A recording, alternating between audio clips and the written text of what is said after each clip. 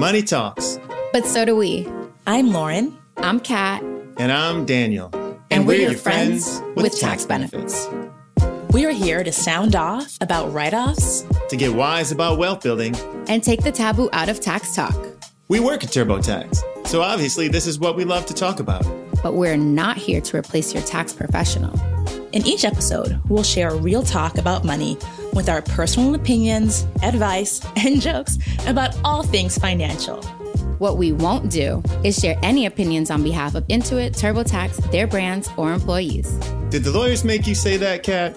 So stop scrolling on Tax Talk, call your financial professional later, because it's time to talk tax, friends. Happy Thursday, listeners. Welcome back to another episode of Friends with Tax Benefits. We're so glad you're here. We're so glad to be here. And hello to my wonderful co-hosts, Lauren and Kat. It's great to see you both. Hi, Daniel. Hey, Daniel. Today's episode is focused on what we're doing right now, which is working from home. And who better to frame that conversation than our friends at Dunder Mifflin? I think you all know that our friends at Dunder Mifflin are working from home right now. And I'm curious about how Dwight and Angela and Meredith and Oscar, how do they deal with the financial implications of remote work? So, true story, I have never seen an episode of It's The Office, right? Where are you? You're so out of touch. I know, but I live it. There's certain things I feel like if I live them in my real life, I don't always want to watch them on TV. And I think if you've got a great dynamic with your coworkers, it can get a little lonely working from home. I really miss being able to collaborate in person because I have the amazing fortune of working with a team of people I really enjoy working with and think are lovely human beings, which is such a gift. That part I will say that I miss, like that interaction that you get that keeps the work that keeps the work fun. Like, honestly, that's what's funny about The Office is that it's like, it's that humor because it's relatable. Like Lauren said, she's like, I don't need to watch it. I live it. So the other thing that The Office makes me think of when we're all working from home, you know, like you have this small group of people that maybe you have meetings with, but you don't have the cafeteria or you don't have, like you said, the water cooler or in our case, the snack room where you do get to interact with people who are just really different than you are. And you might not otherwise ever see in a meeting or ever hang out with. There's like diversity of people. You don't have that when you're working from home because you have your teams that you generally work with. So that's something that I do miss. I think the remote environment has like led to a little bit of that, like you feeling less like also just like pressured too, like for me personally, but like that need to like not get done up for work. Like I could give away all my heels now. Like when do I ever wear them or like to do your hair or put on makeup? We look great now for you all, but like, you know, normally the pressure of just being able to keep your camera off, right? That to me, that's like great. I'm still present. My voice is still heard. You're getting all the ideas, but like not having to show face, literally. I've been team Power Flats for a long time. Yes. I'm on Team Power Flats. I see you got your natural height, Daniel. You don't need that lift. I know. I am already 6'6", and when I do wear heels, it takes me up to 7 feet, and that's 6'6" is alienating enough. You know, talking about 7-footers makes me think about some of the benefits of working from home because I get to have a desk and a chair that fits me and that I don't have to squeeze into. Which leads nicely to something Kat wanted to share about working from home. So I think that whether you're working from home in the sense of a self-employed person where you're running your own business or you're working from home as an employee for an employer, it's important to create your own balance. For me, that looks like setting hours. And I think for a lot of folks, it does too. It's really easy to get caught up in the work doesn't stop since it's at home. So the idea of like not responding to an email after hours unless it's super urgent. And I mean like super urgent. Sometimes I get emails like later in the day for me because I'm on the East Coast, but that team member might be on the West Coast. So setting that bounds of like, okay, work is done now. I worked from 9 to 5. If you're able to do that for your job, I would say consider that. Sometimes employers want the task done and are not as stringent upon like what hours. I would also say that for self-employed too, this idea of always like hustle, hustle, hustle, but it's hard to pour from an empty cup. So if you're always just like pouring into your business, that's great work ethic. But at some point, everybody needs a break, right? So if you're not going to take the whole weekend off, that's fine. But like set those hours to dedicate some time to your family, right? Or for yourself. The other thing that's interesting for me from working from home is the expectation now that like you're able to work from essentially wherever you have internet. So it sparked a growing trend of folks that would consider themselves digital nomads. So they don't have to go to an office space. So they essentially can work from anywhere, from their house, from a Starbucks, maybe on a bus trip up the coast. So that idea of like picking up and going, you've seen a lot of folks do it. And I would tell folks, like, if you can and you have that luxury, then like, sure, explore some new places while you work remotely, but be cautious. If you spend too much time in an area or a state, it's possible that you might trigger a filing requirement for that state. And then you might be on the hook for some taxes. Some states have rules where you're not going to be taxed for the same income twice, but it is something to be wary about. I have seen folks be surprised when they had to report taxes in another state because they spent months on end there while working remotely. Super good points, Kat. I think it's really important to have those direct conversations with people on your team to say, hey, I'm going to be messaging you at 5 o'clock my time or 4 o'clock my time, which is 7 o'clock or 8 o'clock your time. And you do not have to respond. I'm just getting my job done. And when you come back in the morning, so that somebody who is on a different time zone doesn't feel constantly compelled to essentially never unplug. So great points. That's funny you said sending emails out early. I think about that. So I'm like, it's 5 a.m. her time. So on Outlook, I will actually like time send things. I'm like, let's put this at 8:01. Mm-hmm. Kat, I loved your point about taxes. I think there's a large conversation around this digital nomad life, but most people don't even think about the tax implications of living and working remotely for extended periods. So that's a really great thing to be aware of. Lauren, what have you been thinking about when it comes to working from home? I've been thinking a lot lately about a couple different benefits and drawbacks and learnings I've had of working from home. So I am not commuting to and from the office every day. So not only am I saving time on the commute, but I'm also saving on gas to and from the office, which is especially helpful lately as these gas prices have just skyrocketed. And a couple of years ago, I realized that my auto insurance, the pricing of it was partially based on the mileage that I was driving. So I actually called up my auto insurance company and renegotiated a much lower rate based on the lower mileage. So I've been looking for other cost savings. However, I will say some of those savings have really been offset by my retail therapy and stress shopping. So it kind of all balances out in the long run. When we first started working remotely, I really wasn't prepared for it. I have a really lovely office space at the office and felt really fancy there and really wasn't working from home very much. So when we transitioned to work from home, really essentially overnight, I had to order a work from home setup. And one of the benefits to me of working at Intuit is that they actually were able to cover the expenses for things like my sit-stand desk, my ergonomic chair, and a few accessories. And I think if you're in a position where the company you work for does have a program that will reimburse you for any expenses, it's so important to take advantage of those perks and benefits. I think if you're an employee and you're not taking advantage of every single benefit you can, you're really leaving money on the table. So whether that means getting the company match for your 401k, checking into education reimbursement, or trying to understand what reimbursement or what policies your employer has for things like work from home equipment or even your cell phone or reimbursements on internet. I think do the research and ask the questions to understand what benefits can you take advantage of and maximize those perks and bennies, baby. I've been thinking a lot about working from home and in the context of behavioral economics. Behavioral economics is just a fancy way of saying the psychology of human behavior. And what's fascinating is that when you start studying behavioral economics, we learn that humans are often totally irrational in their decision making. And the example I'll use for today is something called the present bias. And that's the tendency for us to put greater weight on payoffs right now than potentially even bigger payoffs in the future. And then more consequentially, we often live beyond our means, or we have a lot of consumer debt, or we don't contribute as much as we can to our retirement.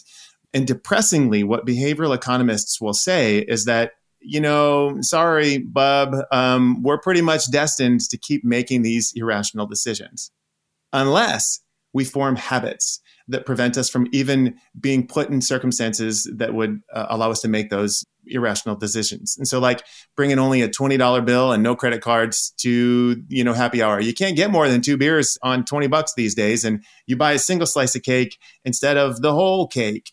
Or setting up when you sign up for a new job to maximize your contributions to your 401k so you don't have to decide to pay every month into that.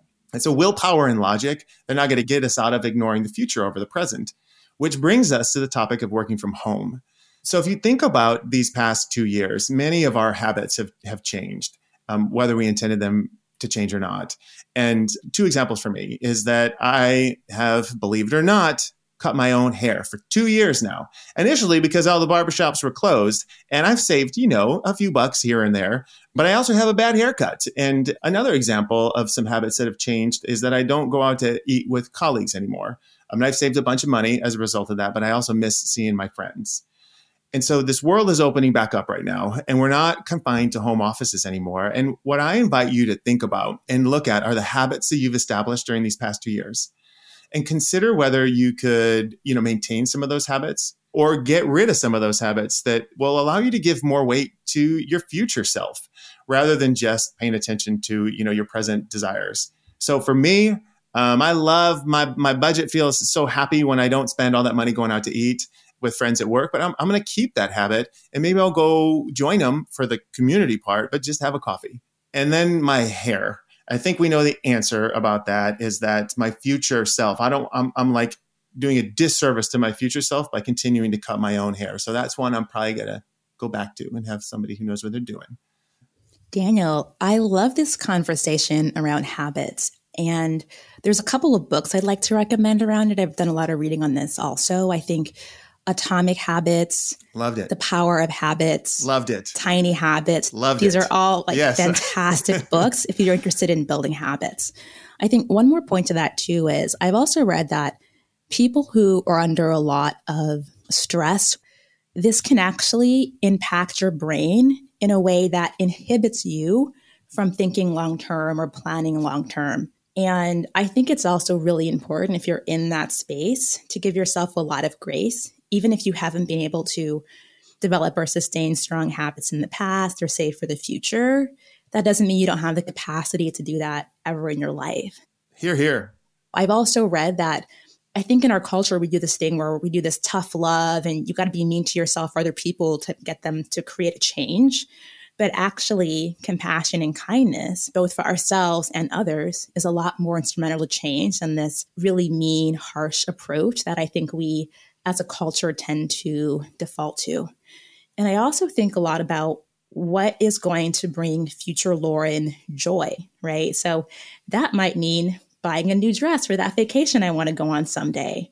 And it might mean hitting the gym now so I'm ready to wear my short shorts in the summer, right? I think we really got to think through, in addition to what's the best for us financially, emotionally, this lens of what's going to bring us joy, even if I don't want to hit the gym today, is going to benefit me at some point in the future and make me happy in the long term and healthy. So one of the best tips that I read early on in the book Automatic Millionaire was to make it automatic. So if, for example, you work at a company that offers a 401k plan, you can automatically choose for a certain percentage of your income to be put into your 401k before it even hits your paycheck. And that way you're making that long-term saving automatic. And if you're self-employed, you can also set up a self-employed retirement plan and do that same thing. So you don't have to think about it every day. And that money is put away for your future and you can still go out and enjoy your latte. If you don't see it, you can't miss it. I think that that's the idea of it. If it's automatically going in when you get your portion of the direct deposit that's left, that's what you're used to. So the little extra $100 or $50 every pay period that's going away, you're already used to not living with it. So for me personally, I always let my withholding be as a single person with zero dependents. Because for me, I don't miss the money every 2 weeks that I get paid. But then at the end of the year, I'm likely for that money to lower my potential tax liability, or maybe get lucky and get a refund back from it. And like, I don't miss the money throughout the year. For me, that works out better for potentially getting a refund back, looking at it as a savings. Whereas if I did the opposite and they weren't taking enough tax away, then getting potentially a surprise tax bill at the end of the year, that it's always harder to come up with money, or it feels harder. I'd also like to build on a point that both you and Daniel made about reserving, say, a certain amount of money for drinks with your colleagues. And I found 2 ways to do that, right? One is to take out a certain amount of cash every pay period and then say, okay, this is my money for happy hour. And then once that bucket of cash is gone, you're done. I also do this on my debit card. So I have an account I set up for everyday spending, and I put a certain amount of money there automatically every pay period. And then when that money is done, no more eating out with friends, no more happy hours until that bucket of cash on my debit card is replenished the next pay period. I do the same thing. I use budget software, same thing. And it's awesome. I'm like, we have money in the checking account, but my tennis shoe category is empty. It's like, I'm clothes broke, but I got grocery money. Like that's the smart way. Like, no, there's no money for sneakers, but we have snacks at home. Yeah, you can't eat those new kicks. No, you cannot. All right, it's time for your questions. Once again, I'm always grateful to have our resident tax expert, Kat, sitting right here to answer them. Let's do it. All right, Daniel, give me what you got. So the first question this week is from a customer who asked, in July of last year, I rejoined the workforce, and my new job requires me to work from home. It was a big expense getting a desk and the right setup at home. I know because I'm in a 9-to-5, I am not able to claim these expenses in my taxes. But is there anything I can claim that can help recoup some of these costs? So although you can't take a federal tax deduction from your work from home expenses, if you are an employee, there are some states that have enacted their own laws that require employers to reimburse employees for necessary business expenses or allowing them to deduct things that are not reimbursed. So you really want to check with your individual state revenue departments for what's allowed in the state you live in if you pay state income taxes. Would I just Google California work from home write-offs, Kat? So honestly, there's probably going to be some mixed information on the internet because sometimes it's really easy to confuse self-employed deductions with, a regular employee. Honestly, most states will allow you to call the Department of Revenue. There's a number and there is good old-fashioned customer service, and you can generally explain your situation and they will give you the right answers or guide you where you can find them. And that you can Google and say California Department of Revenue, and you'll normally get a number. Kat, I think that's also another great place, back to our conversation earlier, to explore, does your employer offer any benefits or reimbursements for your work from home expenses? Because if you're not able to deduct it as a tax expense, there may be another way to recoup some of those costs from your employer. Typically, a good place to start is your HR. So who's ever handling all your benefits and things like that, where you go for that type of information, will probably be a good start to see if they have some type of accountable plan or certain expenses or a limit that they will allow you to get reimbursed for. All right, that's super helpful, Kat. And just to sum that up, it is contact your HR department to find out what those policies are, and also call your state Department of Revenue if you have questions about, gray areas in your specific situation. All right, next question. My small business network has been swapping tips on home office deductions, and I feel totally confused. I rent a small apartment with a loft that I use as a dedicated workspace. Can I claim everything in the loft that I bought this last year? I bought art and plants to improve my Zoom background. Do they count? So it's easy to get a bit confused. What might be allowed for a peer that's running a business might not be allowable for you. So I can almost certainly say that you won't be able to deduct everything that you bought in your loft over the last year, but there may be some deductions that are allowable to somebody in your group that doesn't apply to you. So if somebody runs like a plant shop and maybe when they do their Zoom calls, they've got a few plants in the background to, show their clients the potential, that might be a deductible expense for that plant shop. But the expense has to be ordinary and necessary to running your business for you to be able to consider that like a legitimate business expense deductible. Last question I have for this week is pedagogical. I'm a teacher, and I did a lot of teaching over Zoom last year. I was intentional about creating a specific place to teach from, thinking I'd be able to claim it on my taxes. But I recently learned I'm not eligible. Why not? I could understand why there's confusion. I mean, fortunately, if you are a K through 12 teacher, so you can deduct up to $250 worth of supplies that you may have spent like in your classroom, or you can claim that teacher's educator deduction for what you did spend on your Zoom setup because you did need it for your virtual classroom, but it's not like a traditional just writing off for Zoom for anybody else that would be working from home. It's strictly for teachers K through 12. I think another nuance there, Kat. So if you are a teacher, for example, and you have a side hustle as a tutor or something else, even education related, once you're in side hustle mode and earning money from that side hustle, then you could write those home office expenses off as a self-employed deduction, right? Yeah. So if you're earning income as a tutor, which I think it's very common, teachers after hours will make supplemental income that way. There's things, again, that you're going to invest into your tutoring business that, may be necessary. Maybe you were even giving tutoring via Zoom. So maybe you got a better quality microphone because you might do group tutoring. I've seen it where you and 3 other students on the same topic. So maybe something to hear you better. Maybe you got a dry erase board to like show them instead of sharing screen, like taking it old school, if you will.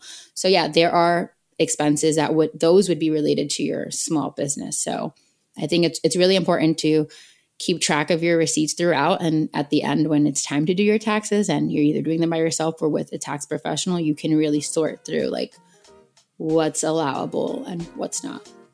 You're the best, Kat. Thank you for all that wisdom. And that wraps us up for this episode of Friends with Tax Benefits. Thank you so much for listening. Kat, Lauren, as always, it's wonderful to see you both. Can't wait until next week. Bye, guys. See you next week. Bye, y'all. Friends with Tax Benefits is an Intuit TurboTax podcast produced by Frequency Media.